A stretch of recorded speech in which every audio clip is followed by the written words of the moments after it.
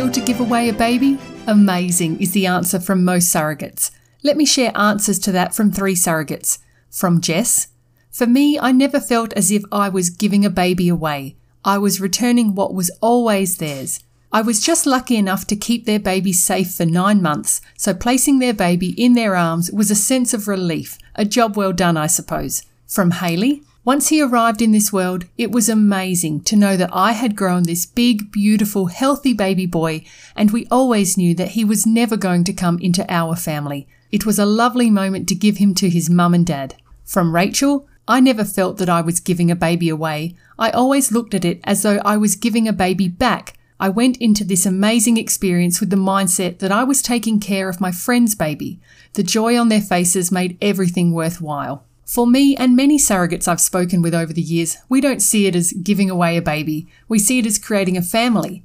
Handing the baby over is the moment we dream of, a bit like in The Lion King where they're holding up baby Simba. That was the moment I dreamt of, when I could hand my friends their baby boy. And wow, what a moment that was for everyone in the room. So much joy. Not to say that there aren't hard parts of surrogacy, of course there are.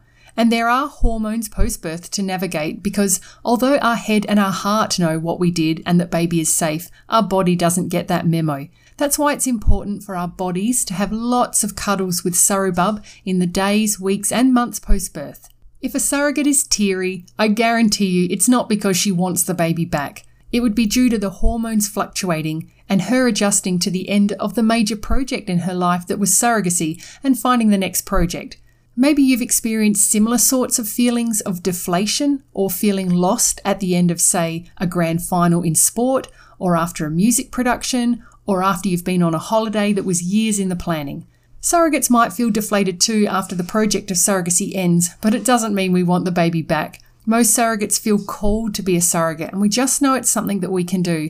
I wonder if any potential surrogates listening, I wonder if you feel the same. If you'd like to hear from 3 surrogates, there is a video in the style of the show You Can't Ask That, which I'll provide a link for, or search in YouTube for Interview with a Surrogate. This video is for you if you're thinking about being a surrogate and have some concerns and want to hear from real surrogates, you are an intended parent, IP, and you're wondering who are these women that are surrogates, and you want to share with your friends and family that you're learning about surrogacy but you're not sure how to tell them, then check this video out. Community member and Dad Through Surrogacy, Tyson, has worked hard to plan and edit this interview with 3 surrogates from Australia. It's a great resource to share.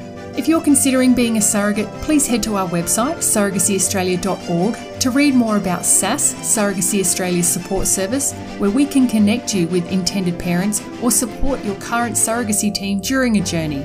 Until next time, welcome to the village.